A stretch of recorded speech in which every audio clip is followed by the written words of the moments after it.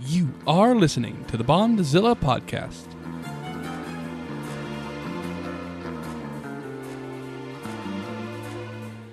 The Bondzilla Podcast is an ongoing analysis of two of cinema's longest-running franchises, James Bond and Godzilla. This week we take a look at our favorite giant pterodactyl and discuss its importance in the history of kaiju filmmaking. It's 1956's Rodan.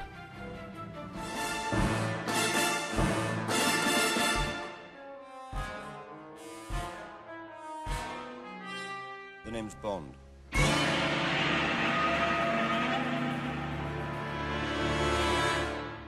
James Bond. Hello there, everyone. Welcome to a brand new edition of the Bondzilla Podcast. I'm Nick. I'm Will.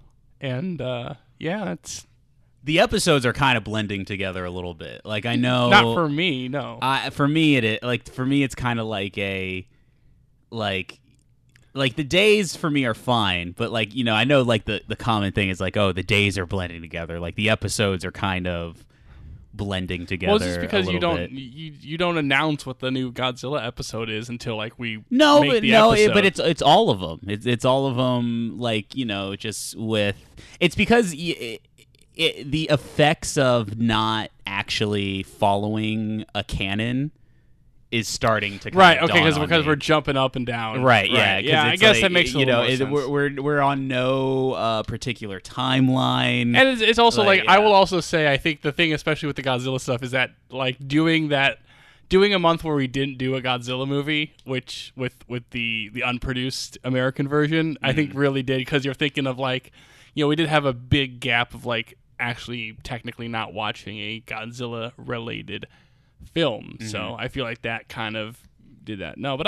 I've set my schedule, so I'm pretty solid on the Bond stuff. Really, have you? You've set your schedule. You got it all figured out. I also like re-listen to all these episodes like a lot. Yeah. I couldn't be bothered. I couldn't be bothered because, you know, I have to let everybody else listen to it. Right. Like, if I'm listening to it, then, you know, I got to save some listens for everybody else. Sometimes I'll fall asleep listening to the sound of my own voice. That's narcissism. That's the word, right? It's just not being able to sleep. Yeah. But it's still. Well, it's like narcissism. usually because it's like if I can't fall asleep, it's just my mind's everywhere. So I'll put on something that like I've heard or listened to before. And I feel like the Bondzilla stuff it actually is like so familiar because I've said those words before and right. I've heard those words before. You're still not making a good case for yourself. Right. It's like the only soothing voice that could calm you. It's not the only soothing voice. Who would you rather hear? Like, what would be the best? Like, all right, we're listening to the Bondzilla podcast, but whose voice is it? Oh, someone else's voice. Yeah. It's a good question. Can you imagine Harrison Ford doing this podcast? Harrison Ford and Jeff Goldblum, the two of them together. Yeah, you're right, because you have somebody who would be so enthusiastic to learn about everything, and then you have the complete opposite side of that. Yeah. You basically have one party being like, it's like, oh, Gigan, he's okay, he's got some scissors as hands, and Jeff would just be like, oh, look at that right there. He's got the oh wow. He's like, wow. He's like he's got like a poultry nature to him, and then meanwhile, Harrison Ford would just be like, what's his name? Gabra? Oh, God. The other one I'm kind of obsessed with this Jeff Goldblum, like doing the canon over, but with Jeff Goldblum. I would love to, like, if we had one of those, like, YouTube videos, like the one, you know, like the ones from, like, Vanity Fair and GQ, all the ones that have been popular where it's like a actor going through their career. Or right, yeah. Like, here's the Google thing, and they're very, like, easy to watch. You know, you can kind of binge them in a row. Yeah, those are fun. I actually like But, those. like, just doing one of those, but just showing Jeff Goldblum like kaiju monsters and having him like just talk about them. Right. oh, like one of the like you just show him the picture of one and then he describes it, and then everyone would have 10 out of a possible 10 Goldblums, as he always says. Although having watched a lot of those, I bet I think one of the things more so than Godzilla movies, I think I've watched every Jeff Goldblum video. Okay. So we could probably do that on Right. this podcast. The only other person, like, and it's I say this name because every time I watch one of those videos with him, I'm just enchanted by the way that he presents himself. John Cena doing those videos because yes, yeah, you yeah. know, because he's got that like kind of like his shtick is that he like acts like very proper. Yeah, and like but he's serious. saying the dumbest shit. Right.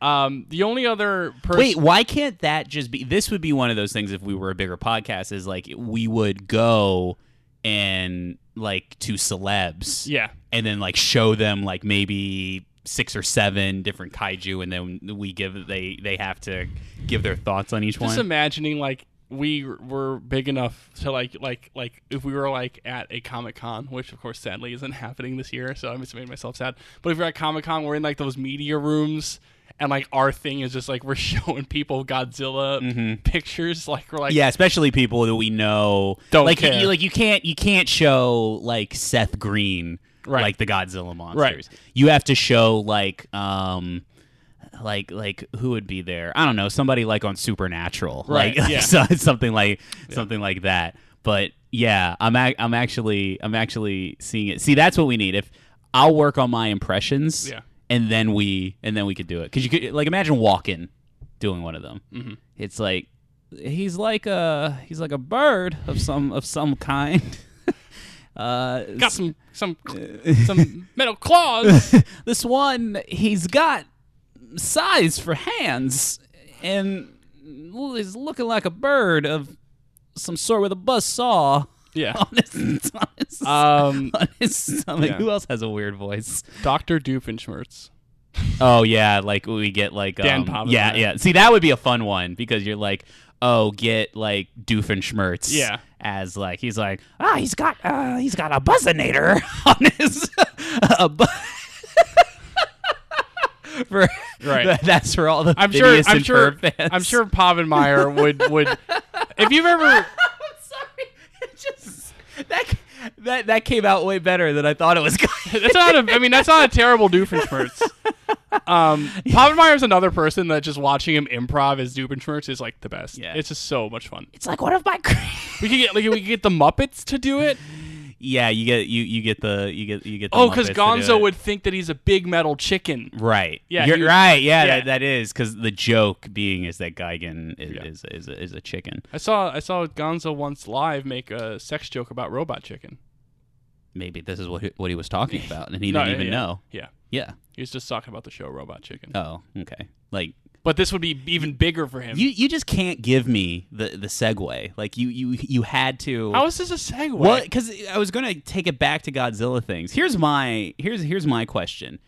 In your mind, like you were talking about something different, and I was talking about a different thing. Yeah. It compelled you to correct me, right? Like there was just no way you were just gonna like just Well, kind and of then- like but I was gonna easily lead let it into, go. I was gonna make Gonzo more excited because it was bigger. Right. You know. Go ahead. You can do it. No, No, you're not. Now you're trying to say face. I just did. Yeah. I did. No, that was terrible. That was gonna- awful. I mean- you didn't make your case. No. Denied. It wasn't making a case. I was just saying that's what I was going to say. Right. Sure you were. I just like talking to you. Is that so much of a problem? You're always talking about these segues. I just enjoy the conversation. You know. I think I need a divorce. Here are the papers. Guys, this is actually the return of the papers. We haven't had the papes? papers. Yeah, we haven't had the papers in a long time. I got some papers. Which Yeah, are, just wasting more of the environment's What do you mean? precious I'm resources. gonna throw them away. What are you talking about? That's Circle. You might want to rethink what. Circle of life. It's not how that works. Circle of life. Anyway, Wasting ink. That's more so. speaking of Ink's expensive. yeah, so you buy more. Like, what are you talking about? Quarantine ink. Quarantine Inc. Incorporated. Doofenshmirtz Evil Incorporated. Wait, that's got to be a joke somewhere, right? Like something Inc. Incorporated. Ink. Anyway, speaking of giant poultry, in a sense. Terrible segue. Well, I had one earlier, but you just stepped all over it. Like, and you did not have one you earlier. didn't give me a chance. You were still had to we were correct still me. talking about the giant chickens. Right. And guess who's kind of a giant chicken? Rodan's not at all a giant chicken. He's got wings, and he's got. And who knows what chickens look Eagles like back got in the wings. day? Yeah. Well, hey, listen. I would have been like, speaking of giant chickens are kind of like eagles, which fly like pterodactyls. And speaking of pterodactyls, Rodan. Yes. We're here to finally. Excuse me. We're here to finally complete I guess you could call the Trinity in a way in a sense, of yeah. the heroic kaiju. It's basically like we're gonna finish up seeing the origins of like the main timeline Godzilla Yes. kaiju, because really like when it's like we've talked about, I think briefly, like the Mount Rushmore, and just in terms of appearances and how even Toho, I feel, views them, like the Mount Rushmore of Godzilla kaiju are like Godzilla, Mothra, Rodan, and Ghidorah. And Ghidorah, all three heads in the packed into the one thing. Packed into one thing. But Ghidorah like comes in the main timeline. That's his debut. It's not like there's a separate Ghidorah movie. And obviously, first Godzilla episode was Godzilla, Gojira, 54. We've talked about Mothra, and now it's time to get that Rodan. And other than seeing what that giant thing was in War of the Gargantuans, which will happen someday. Right. Like right. This is like kind of the main, Well, like the I last have of the real main kaiju that appears, other than like like there's like Amanda or like all those kind of movies. Yeah. I mean, there's those. I mean,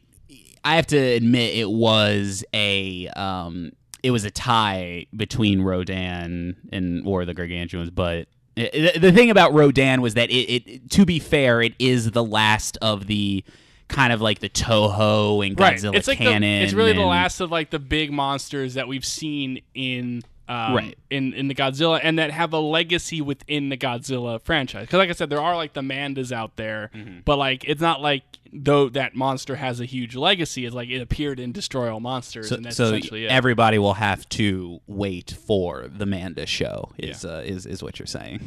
Yes. Starring Manda Bynes. I got you. Ladies and gentlemen, he wants to laugh.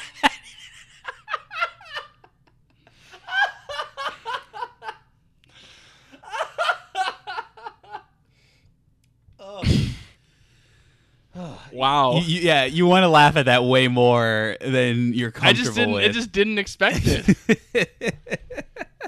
All right, bring in the dancing Abiras. That's a commission we need to get now. We need to get the Manda show with the dancing Abiras.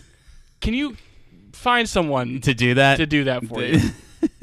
Nice and colored and everything. I have to rewatch that show. I don't remember like the bits. Like, I mean, the only ones I really did she. It was like an SNL thing where she came out on stage, right? Yeah, like, it was kind of a sketch show. But the only but there was like the interludes were like wasn't like it was like her, yes, right, yeah, and then it was like all that, right, but like her own show. It's like her own spin-off. Isn't that kind of weird that like we watched both of those and then at no point we were just like they're on the same network. Yeah, I know, but at no point we were like, I think Nickelodeon's double dipping here.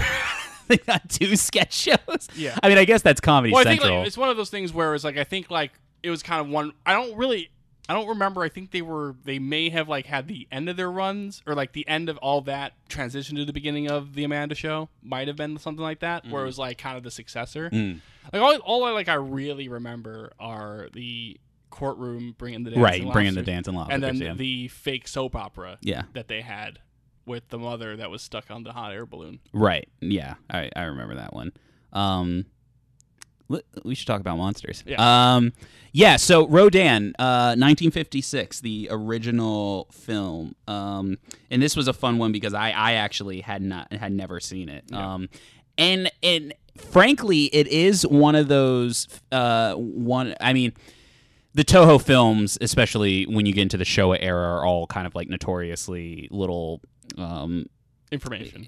Well, not only information, it's just the actual getting a copy to watch is kind of all over the place. Like it's not like they're readily available. And if we remember, like Mothra just got its major Blu-ray release. Right. Yeah. Well, I mean, Mothra was a little bit more available, but in terms of having like a big it's like the steel book and like that was the thing. It's like the Mothra that we saw was a very recent release, right? Because basically, like, I mean, if you go back to our earlier episodes, we talk about just like the processes you had to go through to get stuff like Abira and Ghidorah and stuff like that, like.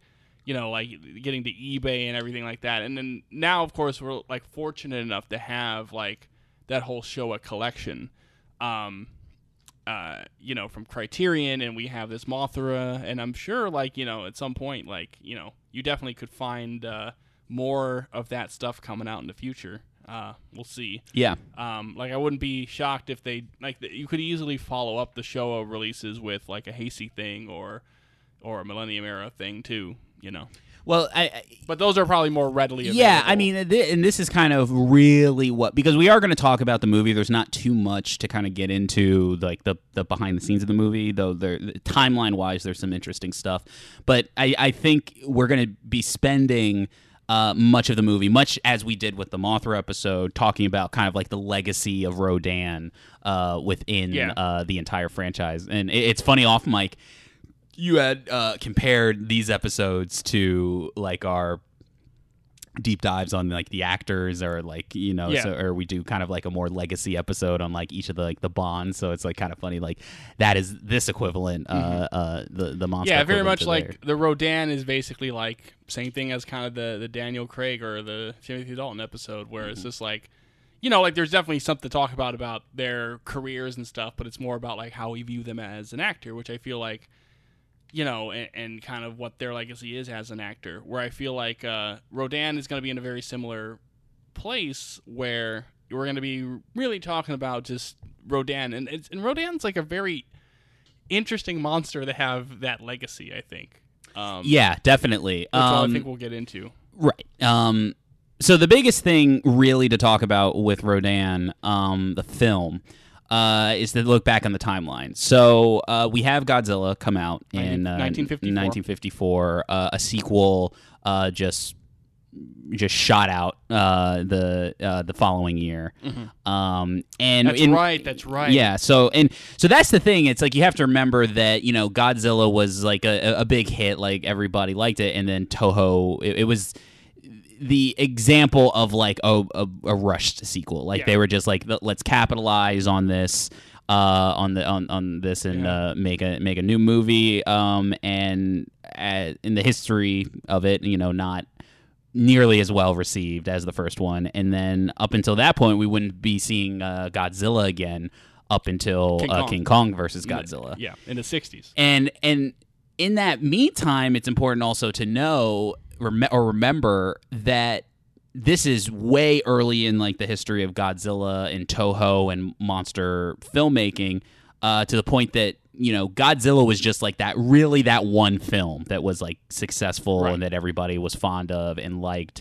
So Godzilla in the mind of Toho and the audiences was nowhere near even a potential franchise, like because even when King Kong versus Godzilla came out, it came out with King Kong getting top billing, and then it was more like, I think we've discussed many times, like that movie may have been more to make a King Kong movie, and they were like, well, we want to do a King Kong movie, and it'd be fun if it fought somebody. Oh, why don't we bring back Godzilla? So like it's kind of funny to think about that Godzilla at one point was hey, let's take that off of the roster. Like let's No, I mean it very much is. It's just like you could see again where they are at this point. It's just like they made a monster movie, and then they made a sequel that didn't do as well, and that's it.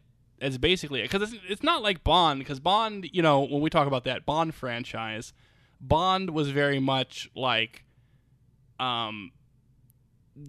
they had all those books, they had all that source material, so they knew they had something here. When they made Dr. No, like, if it was successful, they knew they could pull out a bunch of stuff. Mm-hmm. This is more similar to that, like, I wouldn't even say it's close to Star Wars, because even Lucas, even if he didn't, we've really come to terms that he didn't really know the exact direction he wanted the franchise to go after the 77 original. He still had an inkling of like, well, I do want to do more of these, Well, also the other thing to remember, too, is that the monster, and this is probably the most important piece of the puzzle, is that the monster movie was still a very novel thing. Not in cinema history, because as we have grown that, like, the Japanese introduction into doing a lot of these monsters came from the fascination with King Kong and the Harryhausen films and that whole style of filmmaking.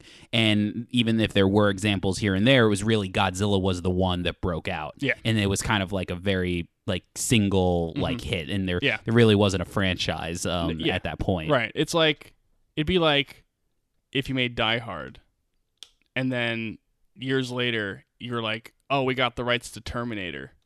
Wouldn't it be cool? Let's bring out John McClane. Could you? I kind of want to live in that reality. Well, that's what so they make Die Hard, and then they make Die Hard 2. And it's really fast, and it's basically the same movie. Right. And then John McClane's on the table. He's like, oh, like that really successful thing. People kind of go back to it. But then it's like, yeah, we have And they're like, okay, we have this idea for a time-traveling robot. And they're like, okay, well, who's our main character? And then some crazy producer's like, hey, I remember that movie Die Hard? Yeah. Dude, oh, come on. This is where we're talking about, like, here's the thing, folks. Cinema has never been great. It's always good, but you cannot call cinema great if that's not the history that we have. It's just not. I mean, no. I mean, hey, there's truth. So anyway, so those are the two really only big Godzilla or monster films to their names. At least the big notable ones is Godzilla and Godzilla Raids Again. So we're heading into the 50s, and also remember Honda didn't direct Godzilla Raids Again either. Honda went on to direct other films, but then as the that itch to do a movie like Godzilla was still definitely there. Like probably not Godzilla himself because they rushed out the sequel, but obviously huge success. They were obviously interested, Toho being them, were interested in doing these monster movies. So eventually it didn't take them long before they wanted to, try to pick up the reins in the business again and go for it. And this is where Rodan kind of has like a really underrated spot in the history of kaiju filmmaking because this Rodan was actually, in retrospect, the first big film to reintroduce this new wave of monster films. It is very interesting because I feel like there's a lot of those types of examples throughout just movie history, and I feel like Rodan really places himself into a spot of like a movie that's like unsung in its importance, because we go back to the giants. Like with Godzilla, we go back to like 54 being this like gigantic moment of cinema and what it represents, and then we jump to like King Kong versus Godzilla as being like this reintroduction to Godzilla and the real jump starter into the franchise. And I feel like I can already compare it to like my Disney history, where I feel like there's a couple of films within that canon that people don't really consider like as important as they are. And Rodan kind of fits nicely into that, where it's like this is kind of, because I asked you beforehand like where this was, if it was before or after Mothra, just to kind of gather thoughts on it. The only reason I told you that off mic was because it really is the most interesting aspect of the history. And so thinking about it, it's like, if it's 56, it's really right after the Godzilla stuff. So it really is just like, this is kind of the point of like where Honda and Toho are kind of committing that like, where we don't have just one monster. We can do this with other monster ideas. And that's really the important thing about Rodan and this film, is that like Rodan is just like, in whatever success it has, I'm sure we'll talk about that, it just essentially leads into doing Mothra, and then eventually it does lead to them being like, well, we want to do King Kong, and it just kind of really gets that whole history. Yeah, and it was funny, another example like this that you can call is like Rodan's kind of like the Blade of like how Blade was to superhero movies, because like a lot of people say X-Men was like that first movie, but if you really look at the history, like Blade was kind of like that first like major like we're adapting like a Marvel superhero movie into them, and that is kind of, and again, or has its fans not that big of a splash. But when you think about it, is definitely one of those things where it's like it came out and it has a legacy that definitely, especially like when you look at X-Men and it like kind of being in the same feed as Blade with like, having the same look and everything and like with a black leather and everything. Yeah. So it kind of has that, Rodan kind of has that same piece of the puzzle. Splash in Disney history. Really? Yeah. Okay, go ahead. Explain. Well, no, because like the Splash, I mean, it's a whole thing. Splash is the first Touchstone film, which is the first adult film that Disney makes, and its huge success and its success at the box office basically is the start of the transition from Disney as this small studio doing big things to becoming a big studio doing big things. And it's like, but so this is where it's hard though, like with what is the next movie. I mean, I guess you can make a case that King Kong versus Godzilla was the next big one, because I actually hear a lot of references to like even like American stars and talking about how that was like another kind of like movie that they saw as a kid. Well, I mean, but the thing is about King Kong versus Godzilla is that it does bring more. I mean, the thing about King Kong versus Godzilla is that it brings attention to an international audience because of King Kong as a familiar face. Right. Like, we talked about that early on in the podcast, where we talked about how, what the effects of those first two had, and where, because, obviously Godzilla famously had its American edit with the Steve Martin character, and there's that element of that history. But then, with Raids Again, it was very much like, we're going to do Gigantus the Fire Monster. Like, that was like the thing that, it was, okay, well, we're already back to kind of being just like translating it which way we want to go. But King Kong versus Godzilla is important, and I'm sure we'll deeper dive into King Kong. I don't need to make this a King Kong podcast, but, if Rodan is kind of the start of all of this, it's very much like, what I was going to say.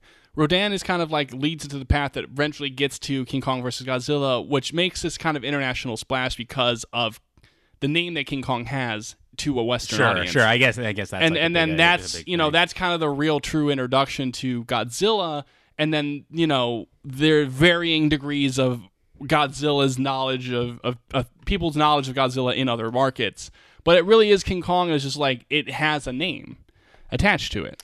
Like you could, like, if that film was Rodan versus Godzilla, like that just wouldn't have made it as much of an impact, and that's the case. No. But Rodan is kind of an unsung hero in that way, definitely, because not only does Rodan come out and is like the first of the wave of this next series of monster films. It's also distinguished as being one of the first ones in color, which was like a different, because at this point it's like both the original two Godzilla films were both black and white films. So now you have this film coming out in color, and really when it came to making this film, a lot of it kind of still had the energy of like, let's see if we can just recapture the magic of what we did with the original Godzilla film. Which, as you kind of watch the film, it's very telling. Like, it's very telling. Like, an interesting comparison is between this film and Mothra, for in some ways, in which we'll get into surely. But so when they approached this film, it was just basically like, let's just do another Godzilla film. This time, obviously, they were going to invest a little bit more in the monsters. Be a little bit more ambitious with like the monsters, and have something more of a budget to it. But then the biggest thing was bringing Honda back to direct the film. So really, in terms of the film itself, really doesn't have too big of like a history behind it. The idea of like it being a pterodactyl, or like a prehistoric pterodactyl creature, was something that was kind of like very early on. It was just like kind of like an obviously conceived thing. It's like, oh, like, we had Godzilla the first time, and he kind of fights like an ankylosaurus thing the next time. So they still had kind of like dinosaurs on the brain. Yeah. And it kind of just seems like a natural progression. Like now we're going to do a flying monster. So that makes the most sense. So with in terms of the conceit of the story, the writer of the film wanted to combine that element with a story he heard of a Kentucky air like a National Guard pilot who allegedly he either disappeared or crashed based off because he was chasing a UFO. So basically kind of like was just inspired by this pilot being destroyed by a UFO story, which, as we see in the film, manifests at least in one scene. So But and then no aliens. no. So from there on, they kind of just go ahead and then they just they write and make this what ends up being just kind of like a very straightforward monster flick that we are kind of more familiar with the Godzilla. In fact, like it's interesting as we get into it to see how kind of like bare bones the movie is, and it reminds you a little bit of like just kind of like that. There's really not too much else going on other than like, oh, there's a monster, and it is kind of funny to go back to the days where it is that streamlined. Well, you look like you were about to say something. No, I have a comparison, but I think I'm going to save this for when we actually start talking about thoughts on the movie. Which may be soon because there's really not too much else to talk about. I think the biggest thing though, and as we lead into it, I think the biggest get was Ishiro Honda, because I think this is another important thing that we should talk about. That this was Ishiro Honda, I think that we have attributed to, like the biggest quote that's attributed to him is that he looks at monsters as being like these big tragic figures, is that they're kind of like, in the grand scheme of things, like burdened by their own existence is kind of like the quote that is most often attributed to him.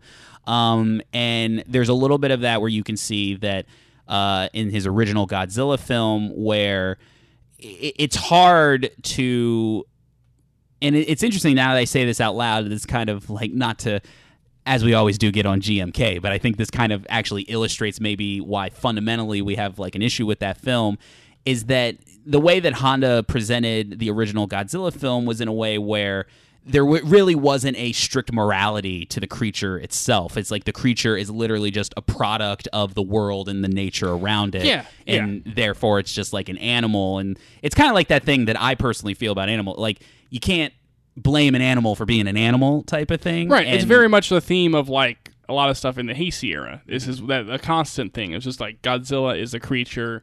It's moving, or of course that's that kind of thing is used almost, especially like the late Heisei era. Heisei era. It's used brilliantly too in Shin, where it's like again, it's just that is like again, he's a force of nature. He's just a creature on land now, and we got to deal with it, sort of thing. Yeah, I think Shin is. It's a little bit different. Yeah, Shin's a little bit more nihilistic, but in the same vein where it's not a moral right. It's not a moral quandary, thing. Yeah. It's like it's one of those things where I'm always interested in that Godzilla's hero that we get at the end of the Showa era. Like that's kind of what I always go back to, and like the kind of like stuff like Mechagodzilla is stuff I like, but I definitely do also appreciate that kind of later Heisei era stuff where it's basically like Godzilla is kind of just this creature affected by the world around him, and it's just kind of how we deal with him more so than anything else. And I think the reason I bring up Honda is that just. Ooh, excuse me, had to burp. Just even like the conceptually surrounding the creature, the creature itself is very matter of fact. In conceptually, it's a product of the world and the nature, or it just exists by natural means. But like the biggest thing that you see is the end of Godzilla. Like it's definitely the defeat of Godzilla is not played triumphantly. No. Is what I would say. And let's remember that this was Honda's big coming out party as a giant monster filmmaker. Yeah.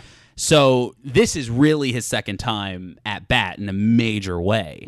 And it's just like kind of that commitment to doing these monster movies too. Because you could also like, when we talk about like, if we go back to that first episode and we talk about how basically this was like Honda was doing other stuff, and we wanted to make kind of these other war movies and other like. And he was still working. Like, I mean, his career was definitely like he was still pumping out like projects. Like, and also this is Toho in Japan, so it's you pump out like a few projects. Right. Like, it's like these movies are made relatively quickly, and with that sort of stuff. But it's one of those things where.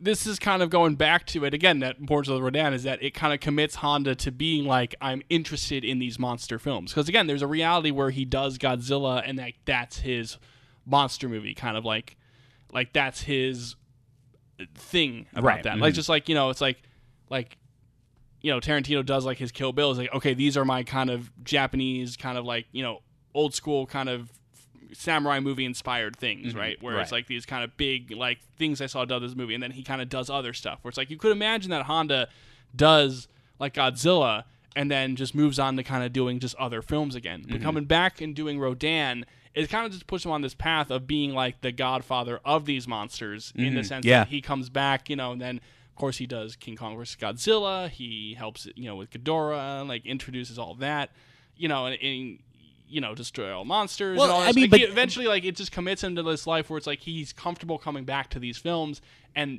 really setting up this world that we eventually see. And again, I think this is where, in many ways, there's not that much to say about the original Rodan movie, but it occupies so many of these like little kind of important things that you wouldn't think about, like. It's restarting the wave. It's bringing Honda back into the fold of like making these types of movies, and he would go on to make many more after this. Right. And so it definitely has more unsung importance, I think. And the last thing I want to say before we actually get into the movie proper is just kind of like a brief retrospective and a question going into this movie. So. We're kind of going into this movie similar with Mothra, where we have a history of Rodan already at our feet. So just going into the film, what was kind of like your feelings or anticipation, and what were you thinking? Like where did you stand on Rodan, and like going into it, what was your thought process? I was kind of thinking, because Rodan is a very interesting creature in and of itself. Just in the sense of the films that he's like been in and how he's been presented. Because I was trying to think of like, okay, what are all the movies that we've seen Rodan in? And of course, his major coming out party in the Godzilla franchise is Ghidorah, the three-headed monster, where he plays a major role, fights Godzilla, eventually teams up, that whole thing. We have him in, and of course, Ghidorah is still one of my favorite movies, and Rodan is a big part of that. Then we have him in... Astro Monster, where none of those monsters really get any sort of real due. Mm-hmm. Doesn't appear again really until Destroy All Monsters. And then after that... Right. And then after that, he's just kind of like peppered into like stock footage. Yeah, he's peppered into stock footage until we get to Mechagodzilla 2. Right. And then Final Wars and King of the Monsters are kind of his last two. And like, it's interesting just because like, Rodan, I feel like, has two great appearances within the Godzilla franchise. It's Ghidorah and Mechagodzilla 2. Mm. And the thing is, if we go back to remembering Mechagodzilla 2, I think this is a real part of where the Rodan legacy lies. One of the things where it's like, once I kind of figured out that Rodan was going to be in this movie, in Mechagodzilla 2, my thought was, well, what are they going to do to like modernize him? Because the thing is like, Rodan as a creature... really didn't have, and just in terms of how he presented the Godzilla films, didn't really have that edge that like Mothra, Ghidorah, or Godzilla had. Right.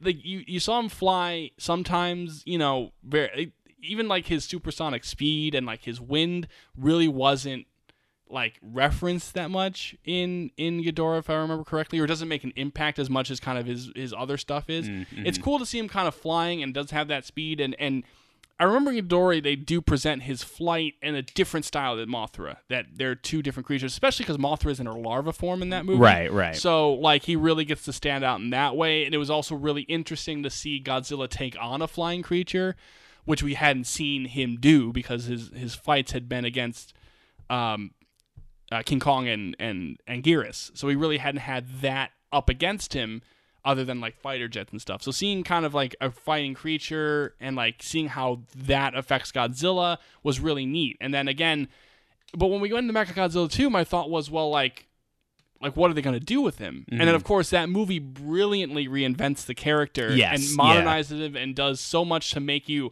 it's like, it's funny because like that appearance like of Fire Rodan and Rodan's appearance is, I think, one of the strongest appearances of like a kaiju in like any of these films, because they take Rodan, they take that style and like give him that boost. And it was really neat to see him, I think, in King of the Monsters, because it really did feel like, and having gone back and talked about Rodan and kind of that history, it all comes back to him being like an unsung hero of just the franchise as a whole, and just like from a behind the scenes perspective. So kind of to see him kind of get his due in an American film now retrospectively is like even more cool than it was. Well, I mean, that's the big thing about him having his appearance in King of the Monsters, is the validation that he has a seat at the table, in a way, when you really think about it. And I think it's also because like when you look again, that quad, that Mount Rushmore. Obviously, you have Godzilla, who's like the star, like one of the most famous giant monsters of all time. You have Ghidorah, who has established himself in most of his appearances as like the main bad guy, like the big bad of these films. Like he's constantly brought in. And then you have Mothra, who has, kind of again a more spiritual edge, but also has had, her own set of films, not just her original 1961 film. She has those Heisei era films as well, and she's kind of got like a yin to Godzilla's yang, right? And there's like a more peaceful element. So Rodan has always kind of been, of those four that constantly are referenced, constantly are brought up. Rodan is kind of the one that never really had that time to shine in that sort of sense. It's also because there really isn't a solid like through line of what Rodan's deal is. Like traditionally in the Showa era, he's like kind of like an ally, I would just say. Like he I mean, throughout the series, he's the closest thing that you could say is kind of like a friendly rival to Godzilla. I think that's where King of the Monsters, I think when you look at like his, I would say his three main appearances, Ghidorah, Mechagodzilla 2, and King of the Monsters.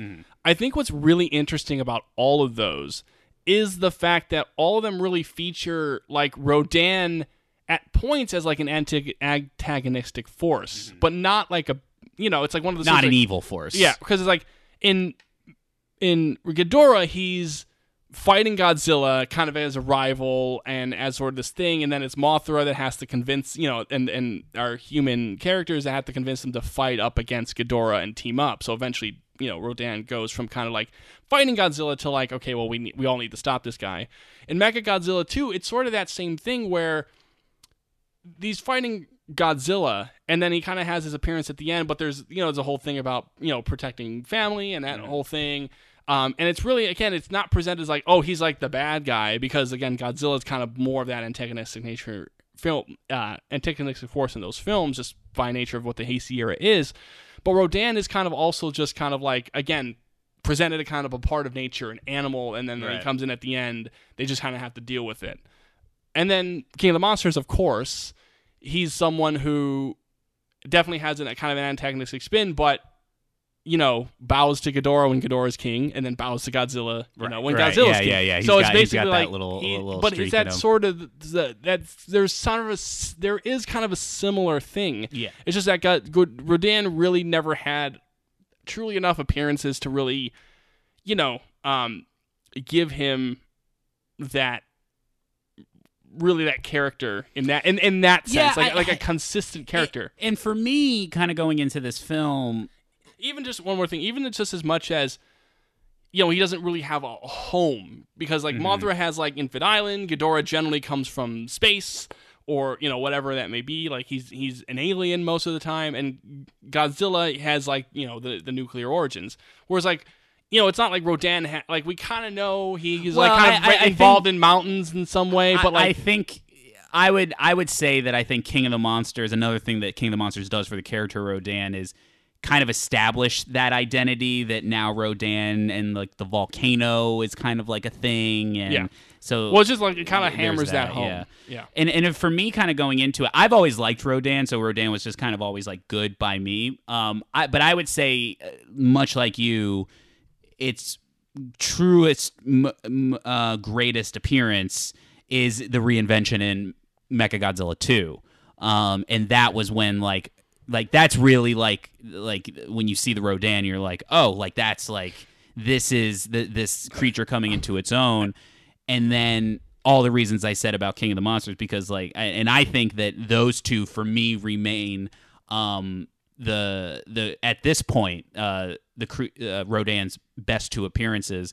And I think for me it's because in Mechagodzilla 2 is just an overall effects, story, everything character-wise. And let's be fair, for me, King of the Monsters does kind of represent Rodan in a very effective, powerful way that modern visual effects, very close to like kind of like the praise that we give Ghidorah, is like there is a level of threat and destruction and power that Rodan frankly doesn't really never has in any of the Toho films. Like he's always kind of established as like a tier below. Yeah. Like he's always going to be like at best he's going to be a tier, right? Like that's the tiers, right? In like video games, like when people write tier lists, it's like A and then S. Yeah, S, A, B, C, D. Yeah, so it's like he's always at best he can be A tier, but like Godzilla and Ghidorah and Mothra, they're always going to be in the S tier. I think. And for me, what I liked about King of the Monsters is that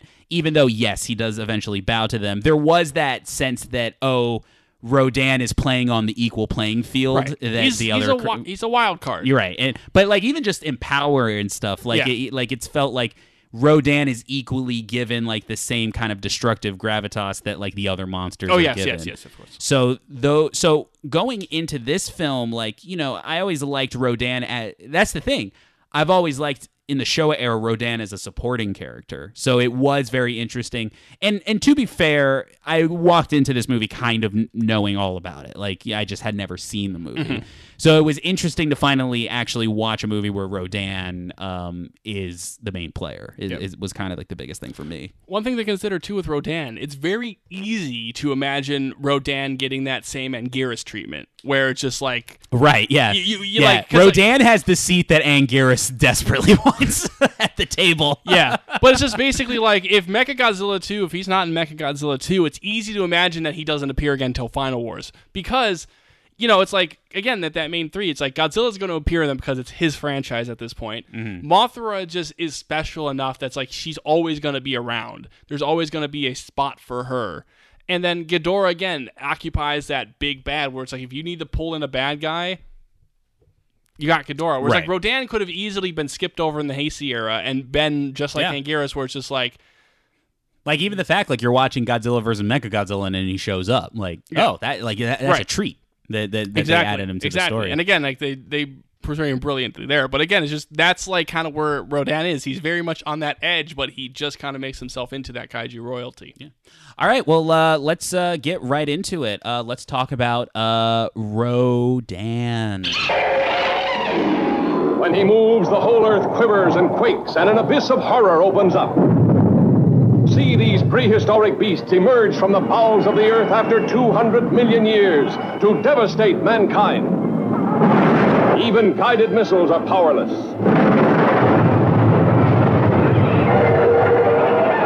See Rodan destroy a modern city, leveling it to the earth with a killing airstream of his mighty wings. Nothing can stop him.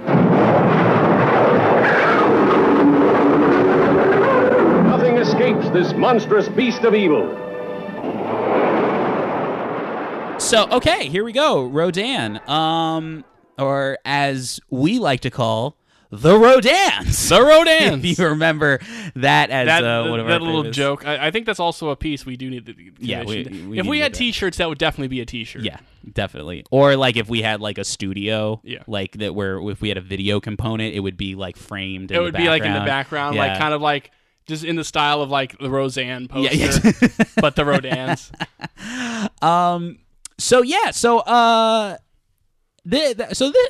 was. I'm glad we watched this one. I'm glad to finally check this off of my kaiju my kaiju bucket list. But it was also like super fascinating. Like I said, comparing it between Godzilla, this, and Mothra eventually, because the biggest thing that struck me about this film was that in many of the best and okay ways, because I don't even want to say the worst ways, but it does strike me as them getting back into the monster making game. And it feels a little bit like them using Godzilla, the original Godzilla, as a template for what they wanted to do. But at the same time, kind of admirably portraying a completely different environment and kind of framing everything completely differently. But the thing that struck me most about the movie, and you had kind of alluded to this while we were watching, at times there's like a lot going on, but it's also a very short movie. Like it was kind of like we kind of got to the end. In the way that the film is plotted, you're like, oh, we have like 6 minutes of movie left. So that was kind of the most interesting. But like what I'm trying to get at is that it's very streamlined. Like in terms of like if you compare this to something like Mothra, which I would say is way more plotted and has a lot more of like, here's all the individual characters. You're going to get to know each of these individual characters. Here's your villain.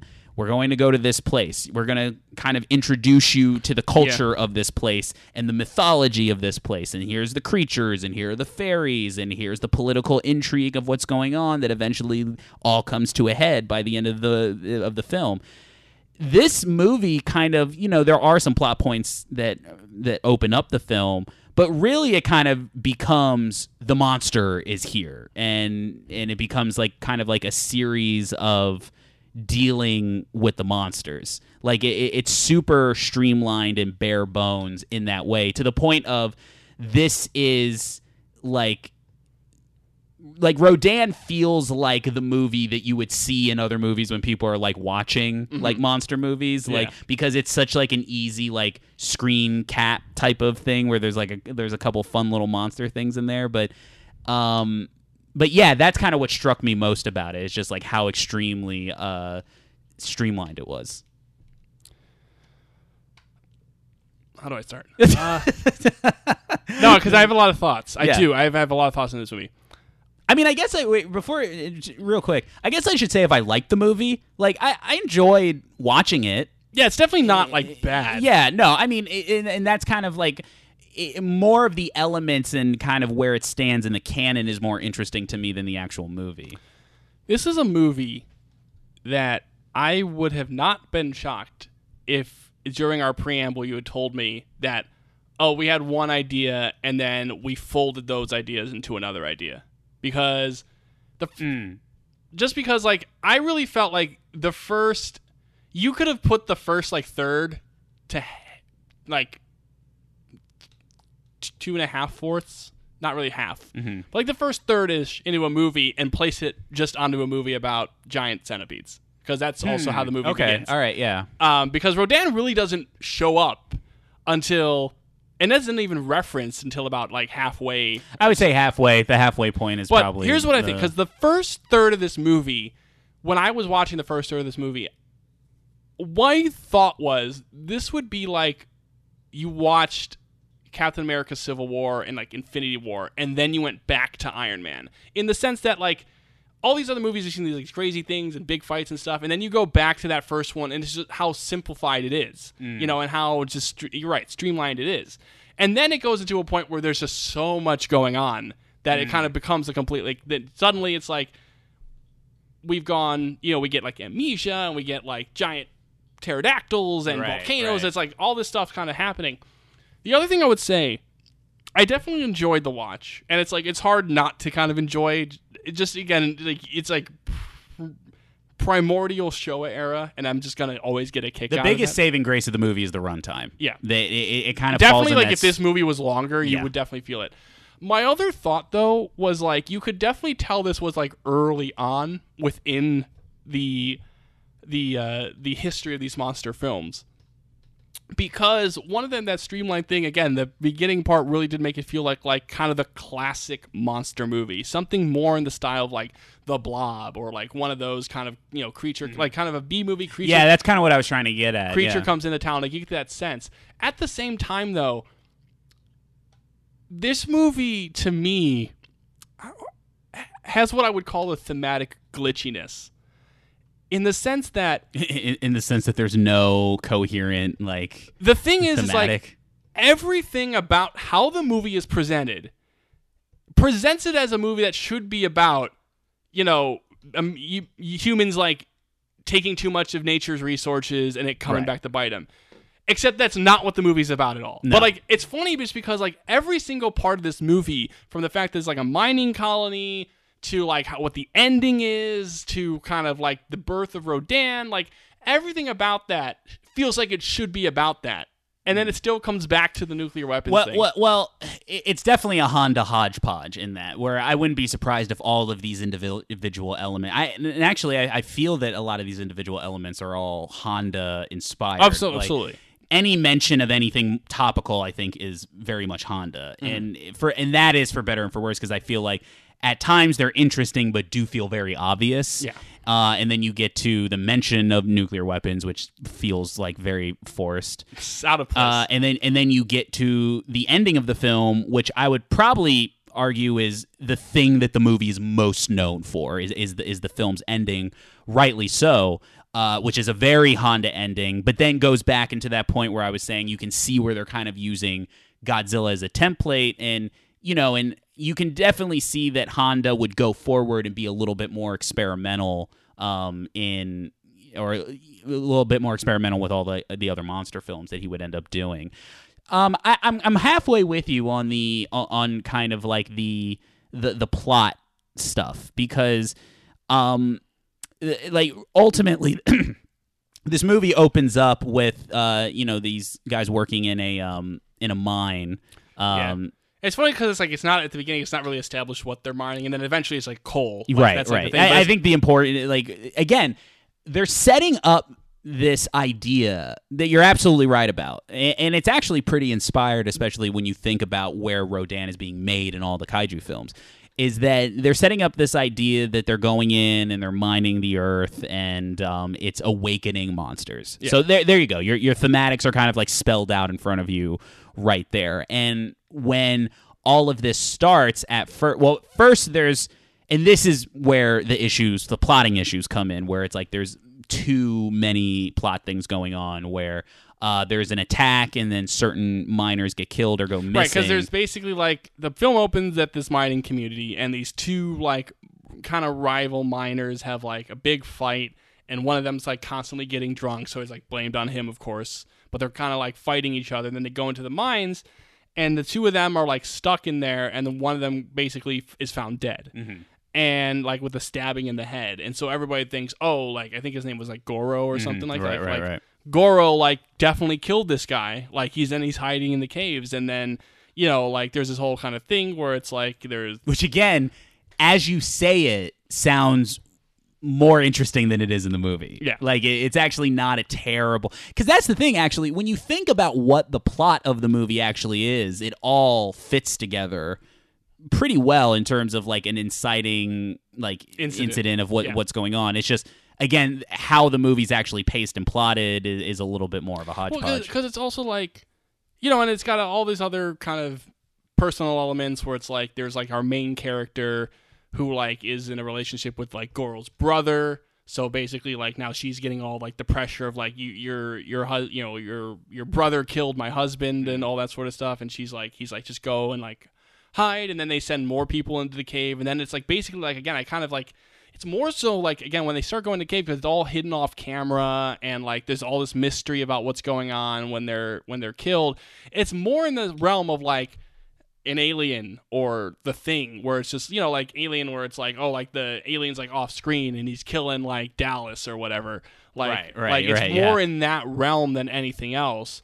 And so then it's kind of like building up, and then what it leads to, like, this is kind of like, again, the primordial nature of this movie, kind of the opening where it's like, there's all this mystery about what this is and like what could be doing this. And then eventually, like, our main character goes back to the sister's house, and they're in a relationship as well, like a romantic relationship. And she's about to be like, he like brushes off a mob from her, and like all this. Yeah, sort of stuff. she's definitely becoming like a pariah in the Right. town. And then essentially, like, he's basically like, oh, we're trying to figure this out. They're like, being like all lovey-dovey. And then out of nowhere, like basically, and then they're like, what's that? And then it just cuts to a giant like caterpillar. yeah. And you're like watching this movie, you're just like, Well, not just any caterpillar, Right, But yeah. but the if you remember the Meganulon from Megaguirus. from Godzilla versus Megaguirus, which I knew at the time, like, that's a fun pull, but this is where they come from initially,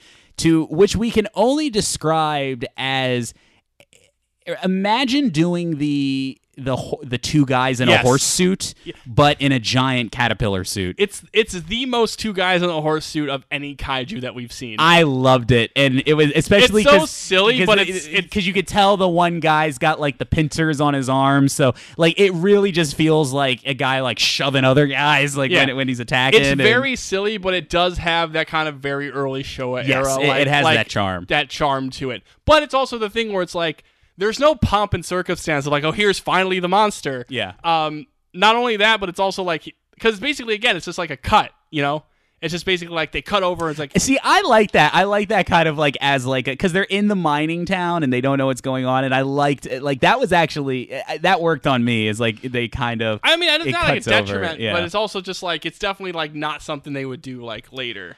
I I got to be honest. The more I think about this movie, I really just think it comes down to the actual effectiveness of the storytelling, because I actually don't plot wise. I agree with you completely thematically, but plot wise, I actually don't have too much of an issue with, because so you spend a lot of this time, and I feel not too much time. Like I feel like just the right amount of time with like them getting attacked by some of these giant bugs. It's definitely like it does build an intrigue. Yeah. And then meanwhile, while that's going on, there are reports that something else has awakened from the caves. Like that's like the big thing. Yeah. Because basically like they chase this giant bug all over town, and it's killing like police officers and other miners left and right. It's just like it's essentially indestructible. Like they're shooting at it, and this like it's like it the thing from another world. It's like it just won't die. You just can't kill it. And then eventually, like I think they trap it in the rock slide with our main character, and then again there's just kind of other reports happening that like something happened because like there's like a recorded earthquake, right, and they're basically because that's another thing they keep on warning. Like the other big thing is like there's a volcano nearby, so they keep like kind of like hinting towards like this whole area that everybody is in is an unstable area of Earth. Yes and no, I would say, because like I think the thing is like you definitely like you see that they're like the ground caves in and like you get a mention of a volcano, but there's no real like there's no real sense of like, oh, they keep drilling near the volcano and eventually no I may have misspoke. I don't mean that, but they do definitely put attention to the fragility of like the Earth. Like even when like the thing happens, it's like oh, that was a big thing in the epicenter. There's a lot of, and again, it comes down to those thematics that they don't really follow through on. You just get this sense that the movie is building up to our effects on the Earth, because they keep on mentioning like this is happening to the tectonic plates and this is happening to the epicenter, like things like and that. There's like all those mystery where it's like, oh, like the epicenter was in the crater, but it was like very shallow, which is very unusual. And then, they go to the crater and something definitely happens. So, like, what happened there? And then, of course, our Meganulon don't appear again for the really, like, most of the rest of the one more scene that like they do appear in. And then, like, the next big scene, which, again, goes back to your point where it does feel like there's a lot of, like, just... It does feel like a new plot point is added almost unceremoniously, like every 5 to 10 minutes. Right, because like the next thing is like they go to this, like once they kind of find this crater, this epicenter, they go to it and like investigate it, and they find the main character who like was trapped in the cave. Right. Has amnesia. Of course, like has amnesia and like can't remember a thing, can't speak. Like the girlfriend comes in and she's like, It's me. The other thing about this movie is that strangely unlike Godzilla and Mothra, like the characters are just so unmemorable. Yeah, that's really the thing, because it's also like, again, your real main character, the one you kind of like start building on, like has amnesia for a decent chunk of time. And so you basically like don't really get, it's like basically like I feel like right when you're starting to get to like kind of know the character, like he's kind of this becoming a pseudo leader, he's helping this girl like he likes, like from being a pariah, because he like he's the one, they don't belabor the point, but like he kind of knows that like, well, it couldn't have been the brother because like he's not like that. Right. So it's like that you kind of are starting to build up this character.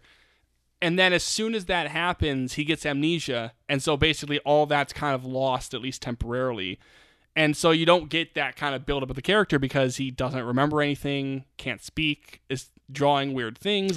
But in a way, you kind of remember his plot line the most because it's like the most, I guess you could argue, the most interesting. It's the most distinct. Yeah, because the rest of it does fall into, the rest of it really does fall into kind of a more traditionalist monster movie.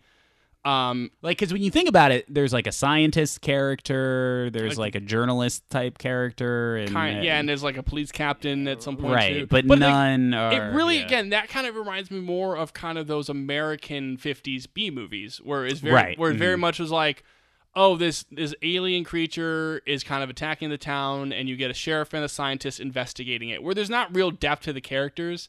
It's basically them being like, saying scientific. I mean, let's just say there's really not much story going on. Right. Let's just be again, real. a lot of things are being introduced quickly, right. But then there's not really much depth to that story. And none of it's like bad. It's just like, it definitely in comparison, like it just doesn't have the personality that like Mothra or Godzilla have. Because at least with Godzilla, you have the Dr. Serizawa character and his eye patch, and Dr. Yamane or Professor Yamane, and like everything, the guilt of those characters, and again, and that movie, like even within those characters, it builds that emotion on the World War II stuff, right? And then when you come to Mothra a couple years later, it really does feel like, okay, well, you have kind of this fun dynamic between kind of this interesting reporter and kind of the linguist, and then you have the personality of the douchebag, like Nelson. Yeah. That really, because I re-listened to the Mothra episode, and it just reminded me of just how much fun Nelson is to watch as a villain. Right. Well, I would argue that that's a distinct cast of characters. Yeah. It's just that this movie just doesn't have personality to really drive home what's happening. It doesn't. And then the next big plot point I was going to mention is that that there's an unidentified object in the sky, and this is where the inspiration for the movie comes in, and that one of our that one of the pilots goes in to try to intercept it. And there's talk about like, well, wait, that's faster than any nation's thing. They're building it up. It's basically like, it's being that fast, that's impossible. You're right. Yeah, it's like beyond supersonic speeds and things like that. And then it's creating kind of like jet streams in the air and everything. So basically, they go after it. We all know it's Rodan. Especially us. Going into the movie. It is kind of funny, though, when you see, again, how it's kind of presented. Mm-hmm. Because, again, it's just basically like, we had these giant, 2 men in a horse suit caterpillar creatures for a big chunk of the beginning of the movie. Like, that was, like, kind of the main focus. Then there's kind of this other mysterious thing, but they're trying to kind of, the main focus has been, trying to get this guy to remember, so, like, what did he see in the cave? Mm. And then all of a sudden, like, it just cuts, and it's, like, a guy in a fighter jet. And it's just like, there's an object. And like, I kind of thought, like, in my head, I was like, is this like Rodan, or is this like another alien type of thing? Right. Like, because again, the way they're presenting it, because it's leaving a cloud stream. Mm. It's, and it's kind of buzzing around, and it's just basically like, it's like, and they're calling it like, it's definitely like a UFO. It's like inhuman what it's doing. Right. Because that was a whole plot point in the movie, is like, they were presenting they were giving out the news as if like it's a UFO. Could it be an alien? So I kind of forgot that whole kind of like mini part of the movie where they're like, what is it? Just like not knowing what the movie is. It's like, is this like going to be a weird first appearances of aliens in the front? Like it's just like, because you don't know. And the way they're presenting it is, again, for the movie that's called Rodan, same thing, where it's just like, we don't really get that Rodan character to halfway through, and even then, again, it's almost like not unceremoniously, but it just kind of happens. Well, and this is, I mean, and then ultimately the point, what happens is that it's revealed that, because the rest of the movie at this point becomes Rodan's wrecking havoc, and then they have to stop him somehow. That's ultimately the rest of the movie.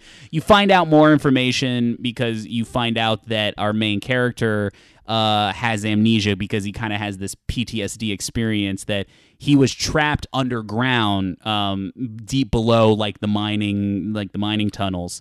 And where where it was infested with the Meganulon, and also there was a giant egg, which was a great shot, by the way. Yeah, him approaching the egg, you just see the giant egg. Well, that's another whole bit, like him kind of like getting triggered by looking in the nest.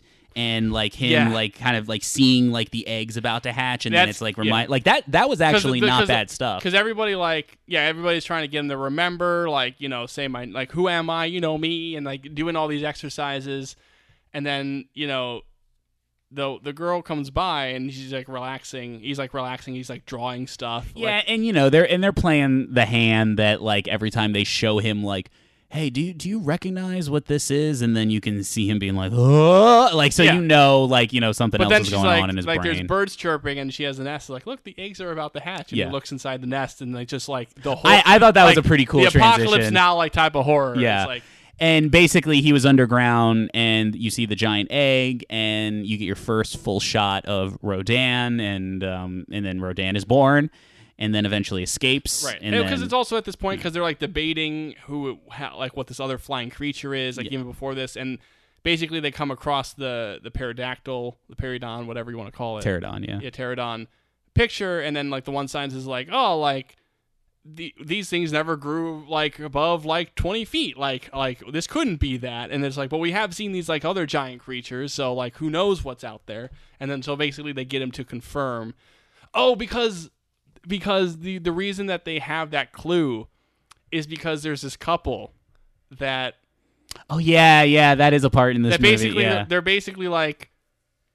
They're not following quarantine. No, because there's all these reports of this giant UFO out there. Yeah. They're the idiot. Honestly, they're the idiots who want to go and get pictures at Chernobyl. Like that. That's what they are. They're just basically like, yeah, we'll be safe. We're just going to the crater, or it's like right down there. Like I have a friend in researching who said it was okay. Or something like that sort of thing. Yeah. It's like, oh my scientist friend, like he'll get it. Like he's like he'll get us in there. He's like he knows, and then of course they like sneak in, and they were in like a nice like hotel looking place too. Like that hotel like looked pretty nice. Yeah, I mean listen, their vacation was cut abruptly short. And then we get the moment, it's like the same moment as GMK where like they're taking, except not, because this is one, at least like they take a picture before the monster appears. Well, they're trying to take they're taking pictures of each other, and then Rodan attacks. I'm in the crater, and then like, you know, she like screams, and he like, you know, he takes a picture. She gives a classic movie monster scream, like just the shot of like the girl looking up and the hands come up, and you're like, ah, like it was I was actually pretty impressed by like that's a classic monster scream. It's a good one. And then like the boyfriend like takes the pic, but then he immediately like starts like being confused and scared, and then he sees. Did you love how that boyfriend did take he took the initial moment to like, we have to get out of here, but then clearly he was on his own. Like, I did love that initially he was a good boyfriend, and he's like, let's get us both out of here. But then when they both fell after the first like big like Rodan swoop, then he was on his own. He was off to the races at that point. Yeah, and then they both. I thought that was funny. But they see like the picture, and they just see like the little bit of the wing. Again, kind of like a thing where it's like the moment of a classic kind of monster movie where there's just a little bit of proof of what it is, and then like you have to kind of figure it out from there. But then they could get him to confirm that it's like, yes, that's the thing I saw. Right. And then you're right. It's kind of like unceremoniously. And again, a little bit of this is like we kind of can put the pieces together because we know like what Rodan is and everything. So you kind of know it's kind of very unceremoniously where you're right. It's like Rodan appears and then starts wrecking havoc. And the reason I don't have too much of an issue with a lot of the story stuff is because on a story level, I like the idea that it opens up as like, all right, there's like they're essentially bugs. So it's kind of like the mining and everything is unleashing this prehistoric ecosystem onto the world. Yeah. So it's kind of like you can see how this movie could easily be remade in terms of like they get in there and then they're like, all right, they're bugs and those cause a big problem. But you're like, but wait a minute, those are just the food. And then you're like, well, what eats those? And that's kind of where you can see that they're getting at. Like, it's one of those things where... Oh, sorry. And the only reason I mentioned that is because what justifies the Meganulon is that in the Rodan hatching scene is that you see that the newly born Rodan is feeding off of the Meganulon. Right, and then the implication is like he's like growing like basically almost each one he eats is like grows. It is one of those things where it's like it really is like I think you've mentioned that it's just like I think every individual element of the plot is like really just a solid idea. And again, like a movie like remaking this just straight up like with the same plot, you could definitely see like just how you would be able to add just a little bit more of connections, because I think that's really the thing. It's just like I honestly think it's just telling the story better. Like I think it's all there. It's just like everything's there. It's just like you just need the little. It's just missing those real connectors. Like you need the connector from the Meganulon to the Rodan. Like you need that moment where it's like you really get the sense of like, oh, this is the bigger, badder creature, which I don't really think. Like, in terms of really comparison to Meganulon, and just that implication of just like, oh, this is... I wonder if something of like that is like... I mean, the Meganulon stuff is fun, but I guess you're right. Like, you don't really establish it as like a threat level to where the next one is like significantly worse. Right. Well, because it's already something that when they're shooting at the Meganulon, again, like they either keep missing or they can't kill it. Yeah. And as it's going off this hill and it's killing everybody in sight, and then... You know, it's just like one of those things where it's just like, again, you need that moment where, like, oh shit, like, things just got more real. And it's just like, you really never get that particular moment, I think. Yeah, I won't fight you too hard on that. I mean, it worked, story-wise, it worked for me about going from the Meganulon to Rodan. Yeah. And I thought, again, that scene, with the hatching scene kind of, like, brings all that full circle, but like again, I would agree that it could be done a little bit more effectively. And then we get to kind of like seeing Rodan in its early glory, and then this is where it becomes interesting, kind of in similar vein to Mothra, where you finally watch the movie that birthed all the tropes and everything that you know about Mothra. And then Rodan is kind of similar in that, like, all right, now this is the first time you're seeing he flies over something and then all the winds, like, you know, pick up and everything. Especially with watching King of the Monsters recently. So there's little things where you're like, you know what, that's pretty awesome that, like, here's a Rodan's fighting jet sequence. Mm-hmm. And then you see a modern version of that in King of the Monsters.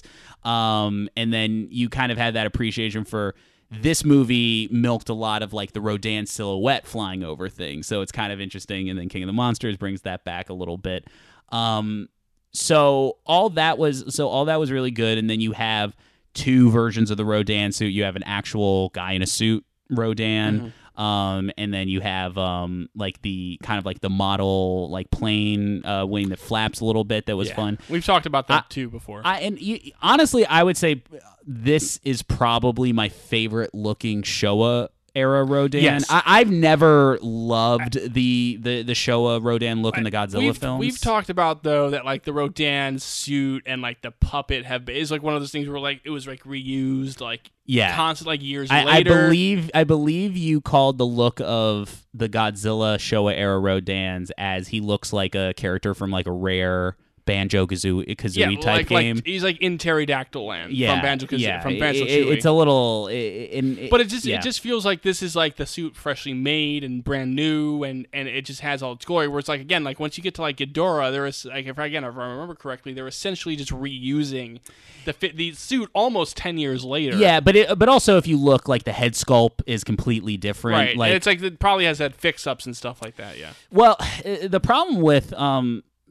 Godzilla era or Godzilla Rodan is that it's kind of got like this kind of goofy look to it. Like it's got like these this is kind more of like straight up like animal. beady eyes. It's got its like little beak. Where I feel like this feels like, you know, they're trying to like do like another Godzilla where they're making a threatening monster, and I really like that. I always like. I kind of like it for nostalgic reasons, but Rodan, again, in his two best appearances for me, King of the Monsters and Mechagodzilla 2, the way in which the Rodan is achieved in those movies, I prefer.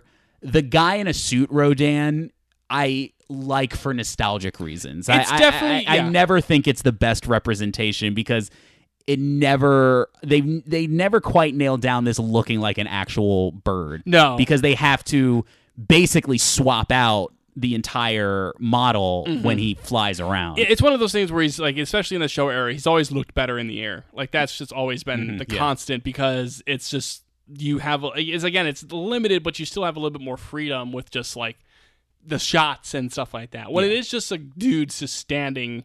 I mean, this is my favorite version of that. It's still, in all these I would still movies. agree because again, it's fresh, but it's still again you kind of have that little you have to shoot it in a very distinct way, otherwise it does like look a little goofy. Right, and again, and there is charm in that. Don't get me wrong, and I'm not going to write it off, but there is something where in Mechagodzilla 2 and King of the Monsters where it looks like a bird. Yeah, like you know what I mean. And so you have the one scene in one production story was the scene at the bridge. Yes, when he falls into like the water, there was actually an on-set accident where one of the cables. By the way, another charming thing about this movie: lots of visible cables on the Rodan, which I loved. But there is one of the cables snapped, and then the suit fell into the pool. But like just the entire wingspan and like the actual water like broke the fall enough, and then it like everybody was safe, but there was an accident with the actual suit. And then it was fun seeing Rodan kind of like destroy things with his wings. He's got an ability in here we never see again, which is his like wind breath. At one point, he's blowing super wind out of his face, and it gets a little bit into Mothra territory where it's just spending way too much time on very similar shots of Rodan destroying the city, but then they get out of there right at the right time. I thought this was the main city destruction sequence. I thought was very solidly done. Again, I think it's just kind of like a little bit better within Mothra, just also because of just how that story's told, and once you get to the ending. Yeah, I think Mothra suffers a little bit from like there's that one scene where it's like the larva going through the city that's just way too long. It's too long. I would not disagree with that. I think like again, it has. I think like the thing about both those is that I think that this one probably is a little bit tighter just because the movie's shorter. Yeah, right. Both of them have their really cool moments, though, I would say. Yeah. Because the one in Mothra is like, her, the cocoon on the Tokyo Tower. And that stuff is awesome. That stuff is and then like the end sequence that's great. In that New York City thing, forget the name of it already, is great too. But this one has a really great moment where we get to see a second Rodan. Right. And another Rodan, so there's two of them. Mm-hmm. The original Mutos in that sense, kind of probably, relationship. Which is something kind of like, when you think about it, that's like really fun and was probably like in some ways is like, because Rodan is such like a singular iconic character now this time in Godzilla franchise, that it's like kind of weird that there's like another one. Right. It's really interesting because like, again, you don't really get with the kaiju, you never really get the sense of like a species. Like Godzilla's the only one of Godzilla because again, the nuclear thing. And then eventually, obviously there's like, Baby Manila and stuff. The closest they ever get is Mothra, really, with the twins, but they always kind of, in each of those stories, they always kind of define it as like there's Mothra proper, and then here like the babies, like they and then one will rebirth into Mothra. Like it's like one of those things again, very godly, very spiritual. It's like these other larvae won't become Mothra until Mothra dies, essentially that sort of thing. But it's like it is interesting that this concept is just like it's like not just like these Meganulon were a species, but also Rodan was species, and it just leads to like a great shot of the one Rodan like on the ground. It's like an upshot, so you get to see just like the upper part of his body while the other Rodan is flying overhead. I was like, that's cool. That's a great looking shot. That was definitely cool. And then And then you're right, and then it kind of just then you just get to the end of the movie where it's weird because you're right. Rodan really only gets one big destruction scene, yes. and then he destroys the city, and then they find out that it's nesting in this near this volcano, and that they're going to try to like destroy him with explosives, which is funny because then there's this scene of like, which I guess is the movie's scene of like, again, it's this weird disconnected because earlier in the movie, you're right, they have this scene where they're like, why are all these monsters showing up? And then both of us, I think, honestly thought they were going to be like, because we've been mining and messing with the earth. We both said aloud, like, nuclear weapons as a joke. Well, yeah. Well, I said it as like, okay, here comes the message of the movie. Yeah. But I did not expect that it was going to be like testing hydrogen bombs. All right, this is my big thing about the movie. So earlier, before Rodan's destruction scene, when they're kind of going over, like, this is Rodan, this is what we found out, he's this, pterodactyl-type creature, like, all that sort of stuff. They're just basically explaining to, like, all these other, like, a boardroom, like, a war room. And then, again, the person asks, like, what brought these monsters on all of a sudden? And then, again, the answer is, like, the testing of nuclear weapons. Right. The movie as a whole would make far more sense and would improve just a little bit if in that sequence it was about them mining and them drilling into the earth and taking natural resources. 100%. Well, no, because I'm just saying, like, just from explaining, because, like, earlier in the movie, you had, like, again, like, the mining thing is very kind of cavalier. At the beginning, one of the guys at the mining facility, like, casually mentioned, like, oh, like, global warming, that's, like, a weird thing, huh? Oh, that was amazing. That was so incredible, like, especially, like, just in modern times. It's just funny, like that was super early on where they just kind of flippantly talk about, like, the dangers of global warming. It's like, so it's like, but it's like kind of that, you got that flippant thing, then you have these miners, like, dying in accidents in the cave. Then you get to, like, later, though, like, and there's all these other stuff, like, little bits and pieces throughout the movie of just, like, where that thing was. But then you get to this part of the movie where I want to talk about, like, two things. I want to talk about, like, right before the ending and the ending.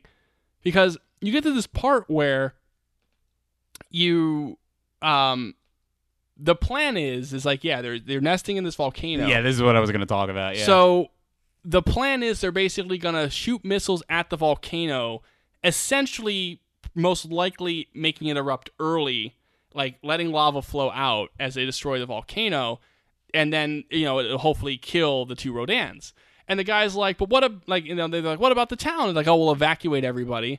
And then he's like, what about all the forests and the trees? And my thought was like, oh, but then, like, if you had that moment where they're, like, mining natural resources, it would be, like, an ironic thematic thing where, like, now you're concerned about the forests and the trees. Now you're concerned about the natural resources.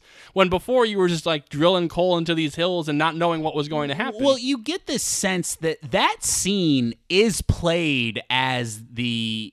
wait, this is not a good idea. Like, they do, you can tell that the movie and the scene is playing that moral, ethical card. Right. Like, because it's even brought up, you're right, like, about, like, well, wait a minute, if we do this, like, there is kind of, like, a playing God type question. Right, yeah. Like, because there is, and then, like, the military guys are like, well, like, it's worse to have two giant pterodactyls flying around. And then there's one guy who's like, what about the economy? Which is the joke I made. He's like, so, but you're right. But you're absolutely right that the movie plays it that way. Right. Because then you get to this last scene. And again, like, we kind of were like, oh, like, you kind of realize, like, oh, this is like the end of the movie. So you get to this last scene where they shoot these missiles at the, At the Rodans. At the Rodans, at the volcano. Indeed, like, they're hiding in these rocks, and the volcano does start flowing lava. And in the most spectacular Michael Bay firework fashion. Mm-hmm. It does start kind of exploding, and then lava starts flowing, and then essentially they watch as, like, the Rodans essentially get set on fire. Mm. And again, and there's this sadness in that scene, and it can't be denied, where, like, the way that they're going about it is like the sadness of looking at this destruction, looking at the Rodans basically dying in front of them, and it's basically like this was, like, kind of a mistake, or this is tragedy in and of itself. Mm-hmm. And again, it's just like, if you had that moment where the thematic of the movie was really driven home as, like, what we do to nature, that has a doubling meaning to it. Sure. Because it's basically like, not only are we like roasting these monsters in like hot lava and watching them burn to death, we've killed like these two creatures that like you can hear them screaming in pain. Yeah. But you also have indeed set off a volcano, and the lava is still flowing down to like, down into the earth and into the forest and towards the towns. And there's no, like, in a sense, like, well, we can't just like, cool it down or stop it. It's like, it's going to come and we've done this. But the fact that it's like, again, that scene where like the big thematic thing of the movie is kind of like nuclear weapons, like, or that like what could have been like the big thematic scene of the movie was like we put it in the nuclear weapons. It just feels like, again, it feels like a glitch. It feels like you just have that moment where they talk more about like, the nature and the mining and the way that we use natural resources, and it just puts the whole movie together a little bit better. That final scene is a testament to Honda's directing, but also an example of him in this movie shooting himself in the foot a little bit, because that scene is so good that you're right. You're kind of like, well, wait a minute, this doesn't really match up to like everything that you've been like doing, you've been doing before. Yeah. Like, and because I like, again, and as I said before, I definitely believe like this is like the scene that the movie is most known for, and for good reason. And it's very good. I think they effectively really portray.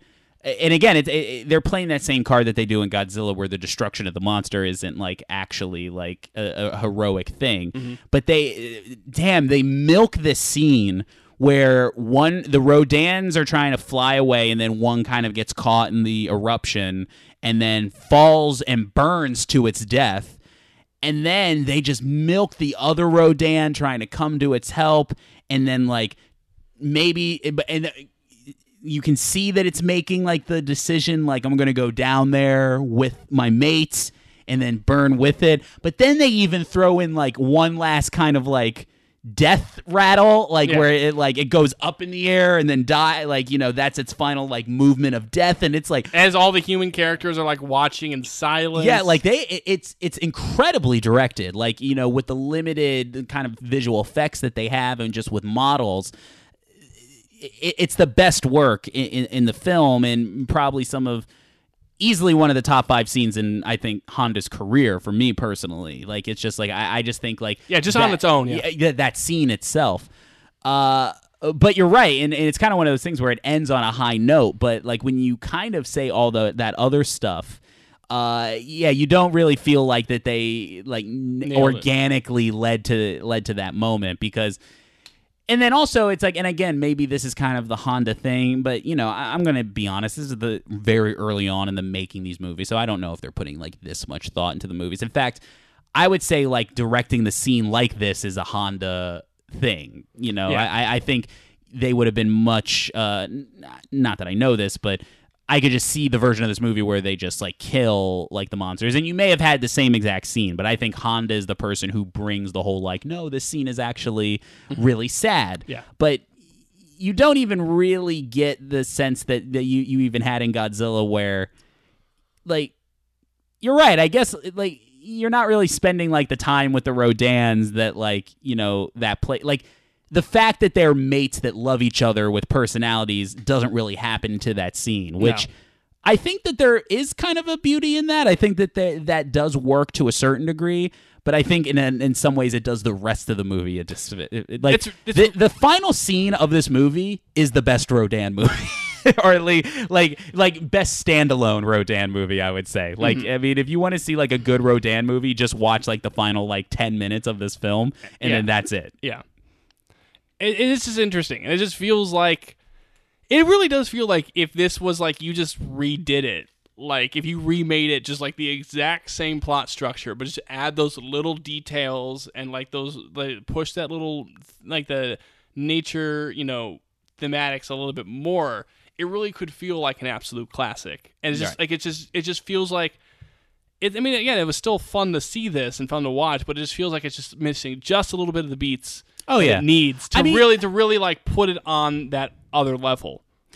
I think here's the thing, because this movie is regarded pretty well in like the kaiju community. Like I think to a certain degree it has like a lovable place into it. I think it has some of like it has all of the charm of a movie like this. And I think like if you're interested in seeing like completing like a catalog of Showa era Godzilla films, I think that this is definitely should be on the list. This is the thing where it's like I'm not going to recommend this as like if you're just getting into the kaiju. No. Like I would not like, but if you've seen enough, especially if you've seen like all the other Rodan appearances or like the main ones, and you like just want more, this is definitely a fun watch. Like I definitely would recommend like kind of stuff like Ghidorah and Mechagodzilla 2 more distinctly as terms of Rodan films. But if you like enjoyed those and you just want to kind of see like a fun kaiju film, right? Like this is definitely like not the worst thing you could watch. And I think your example of like putting it in like putting into perspective of it's more of like a breezy, casual viewing like The Blob or like those early type of like monster like features where there's not really too much plot wise going on. There may be some topical like Twilight Zone-y things going on, like how they did their like there's that much depth into it, and then otherwise it's just kind of like your run-of-the-mill like monster movie. But I will say before we kind of wrap it up is I did appreciate like all the differences that distinguished it from Godzilla. Like I liked that it took place in like a mining town. I liked all the new like little locations that they were, and I think to Toho and Honda's credit that they did, even though I think the template and the storytelling wise was kind of like similar to Godzilla, I think that this movie did enough to kind of like distinguish itself on its own. And there was like a fun, intimate quality with like the character, even though I don't think it was realized to its fullest potential. There was something nice and refreshing with like them facing off with the Mega Nulon and being in like in the tunnels, because as we said before, you don't really get too much of like stuff on the human scale. Right, yeah, and it's like what was cool, it was really cool to kind of see sort of the kaiju monster, Honda's directing style within kind of a close quarters, which you don't really get to see that much within the Godzilla franchise and the kaiju films, because usually like once you get to kind of Godzilla versus King Kong, everything just gets bigger and bigger and bigger. Right. And the thing is, like, kind of seeing the beginning of this movie on that smaller scale, and kind of going into, like, Mothra when they're on the island and before, like, Mothra truly appears, like, this kind of that little smaller scale to everything I thought was really fun to see. Yeah. Two other notes I had. Oh, yeah, go ahead. One, there's a very nice, I call it Zemeckis-esque zoom-in on our main character when he's in the cave and he sees the cave for the first time. That's great. That kind of Back to the Future like zoom in on like Goro. Yeah, but I was talking about like Doc Brown when he like when you zoom in on Brown. Oh like, yeah, like that sort of thing. Like a very Zemeckis shot. The other funny moment from this movie was that the score. You were really obsessed with the score. Can I say one thing about the score real quick? Is that it definitely feels like Ifukube riffs. Yes. Like in terms of like, because it is Ifukube, but it's like it's just one of those things where it just feels like, all right, here's the Godzilla sounding march, but we're gonna like change a few notes. Right. Well, no, there's this one part when they're doing the jet is chasing Rodan. And there's this score that came on. It's like bum bum bum bum ba-da-dum, bum bum bum bum bum bum bum. And I was like, I've definitely heard that song before. I was like, because I could hear it in my head because I've heard it. Like because it sounds like every Ifukube. No, but I swear to God, he uses it or he uses that. That's what I'm saying. It's probably very similar. He just changes a few notes. But it's like it's so similar to. Like, I know. That's what I'm saying. It's like one of those things. Basically, what I'm saying is that it's extremely similar, if not the same, to a score that's used in the Heisei era Ghidorah film. Right. Like it's so similar. You're right. I honestly, I felt like like a lot of the score was Ifukube taking like his old tricks and just changing a few notes. And, like it felt like it was just which kind of added to this kind of weird Godzilla light quality to this film. But I hear you. I hear you. But more important than that, who's Harrison Ford in the movie? That's the problem. There's not really that much else. He could be going on. like I think like he could be. There's a couple of things. Like he could be the owner of that hotel that couple leave when they're like going to the crater. That's a possibility. He could be like a news anchor, like saying like Japan has right because they go to like they go to like China. They do like a Chinese broadcast, another Japanese broadcast. He could be like the American, like that would be like young Harrison Ford, like pre Star Wars Harrison Ford, where he's just kind of like American Graffiti, where he's just kind of like a young kid going into offices in Apocalypse Now, Harrison Ford, like that era where he's talking about like the Japanese think they intercepted a UFO, something like that. Mm-hmm.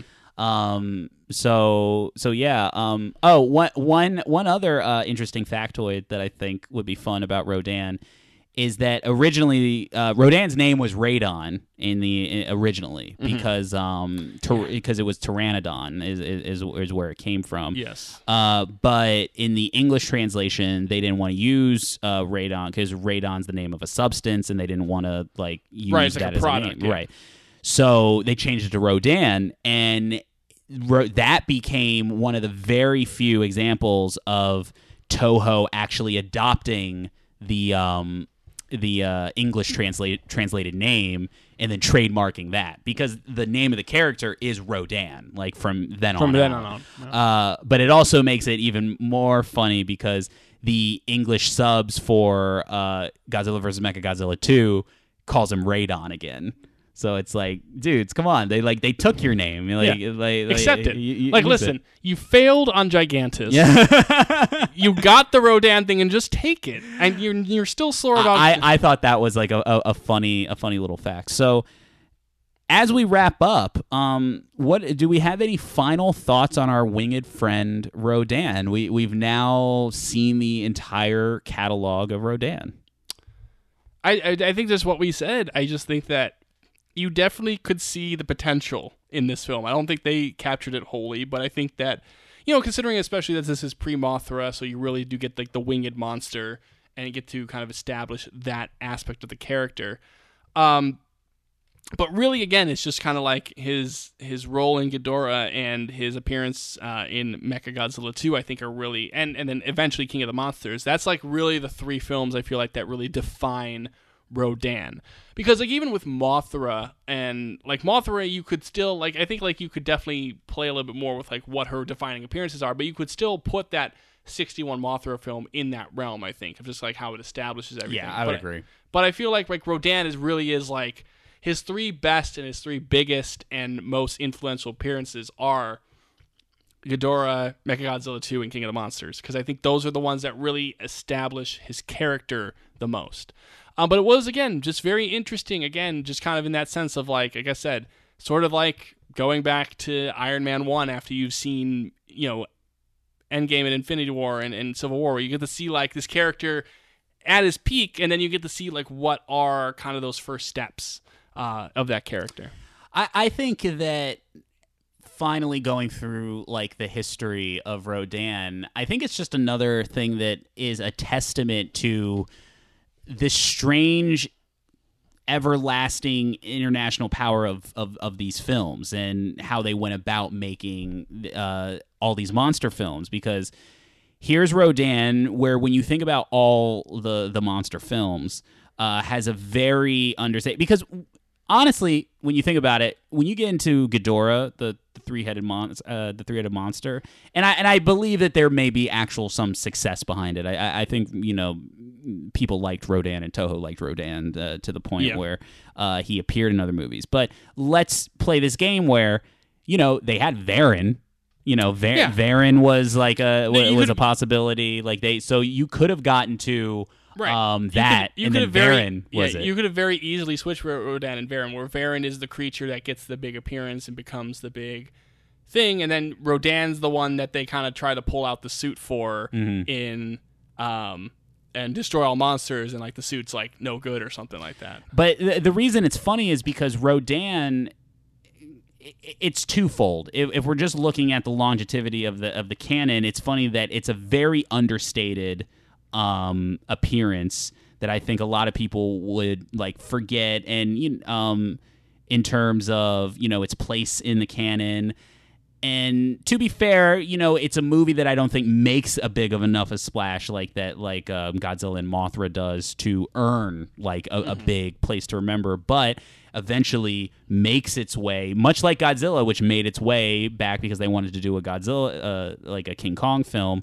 Rodan just kind of sneaks his way into Ghidorah and then kind of latches on to become, as we said, part of the Mount Rushmore of the thing. And what a very Rodan thing to do. Yeah.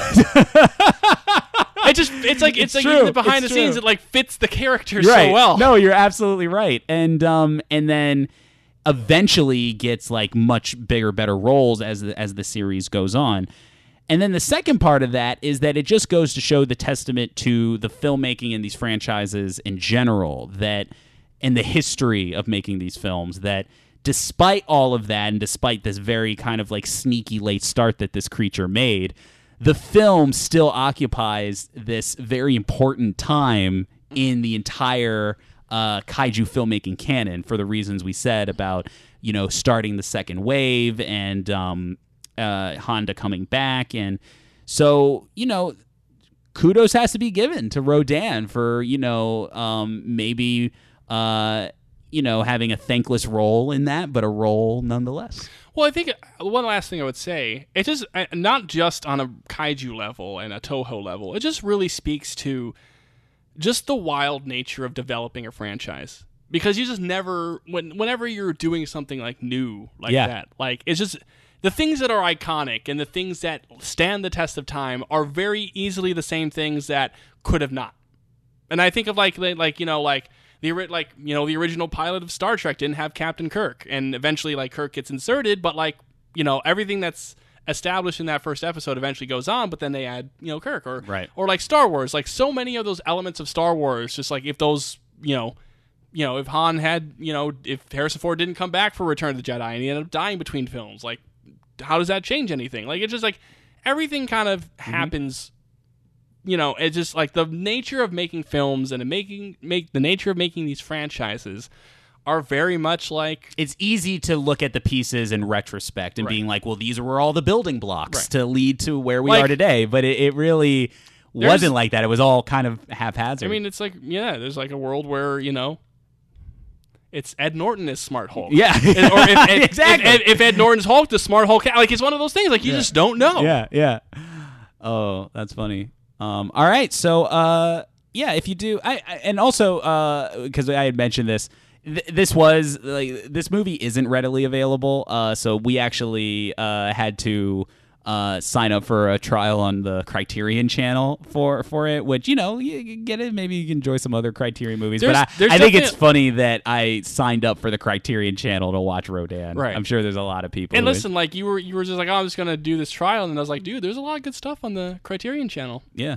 And that's the last thing I did want to say. I would suspect that eventually we will get a Blu-ray of this film. Well, if we got Mothra, and if that Mothra Blu-ray did anything type of well, like I'm sure we'll get a Rodan, and then after that, who knows? It's just like you're right, with Mothra coming out and with like, I know it's a different company, but with like Gamera finally getting like a big box set. And we've talked about many times on the podcast that Godzilla is having kind of like this big international resurgence. I think Toho is trying to push it. I think you're going to slowly see a rollout of more available, ready kaiju films. Well, and especially I think with Rodan's Criterion on board. Yeah. That's like the thing too, because again, that big Showa set's Criterion, Rodan's on the Criterion Collection. Definitely could imagine them like kind of redoing it, not redoing it, re-releasing it. Re-releasing it, giving it a little bit of a Blu-ray refresh type of thing. But yeah, no, I definitely think so. But the question is, will we get War of the Gargantuans? That's like the big question. Yeah, I think that'll be our next. I think I can promise that will be our next like Showa era. Yeah, film our next kind of classic that we thing. will discuss. But we do know what our next. Yes, Godzilla. our next kind of. I at this point I think it's going to be like a series of episodes. Like I think the next 2 episodes will have to be dedicated to this. Because we do have to, I think, officially complete the Godzilla canon, which technically we have not. And it has also been by popular demand. This is the thing that we get asked about the most on Twitter by far. Yes, we are going to finally be delving into the Godzilla anime trilogy that can be found on Netflix. Yes. So it's finally time to dive into that. We have our work cut out for us on that one, and I'm not exactly sure how we will be splitting the three movies, but it will be one of those things where somehow we're going to split the two. I'm thinking, because I've seen them. Yeah.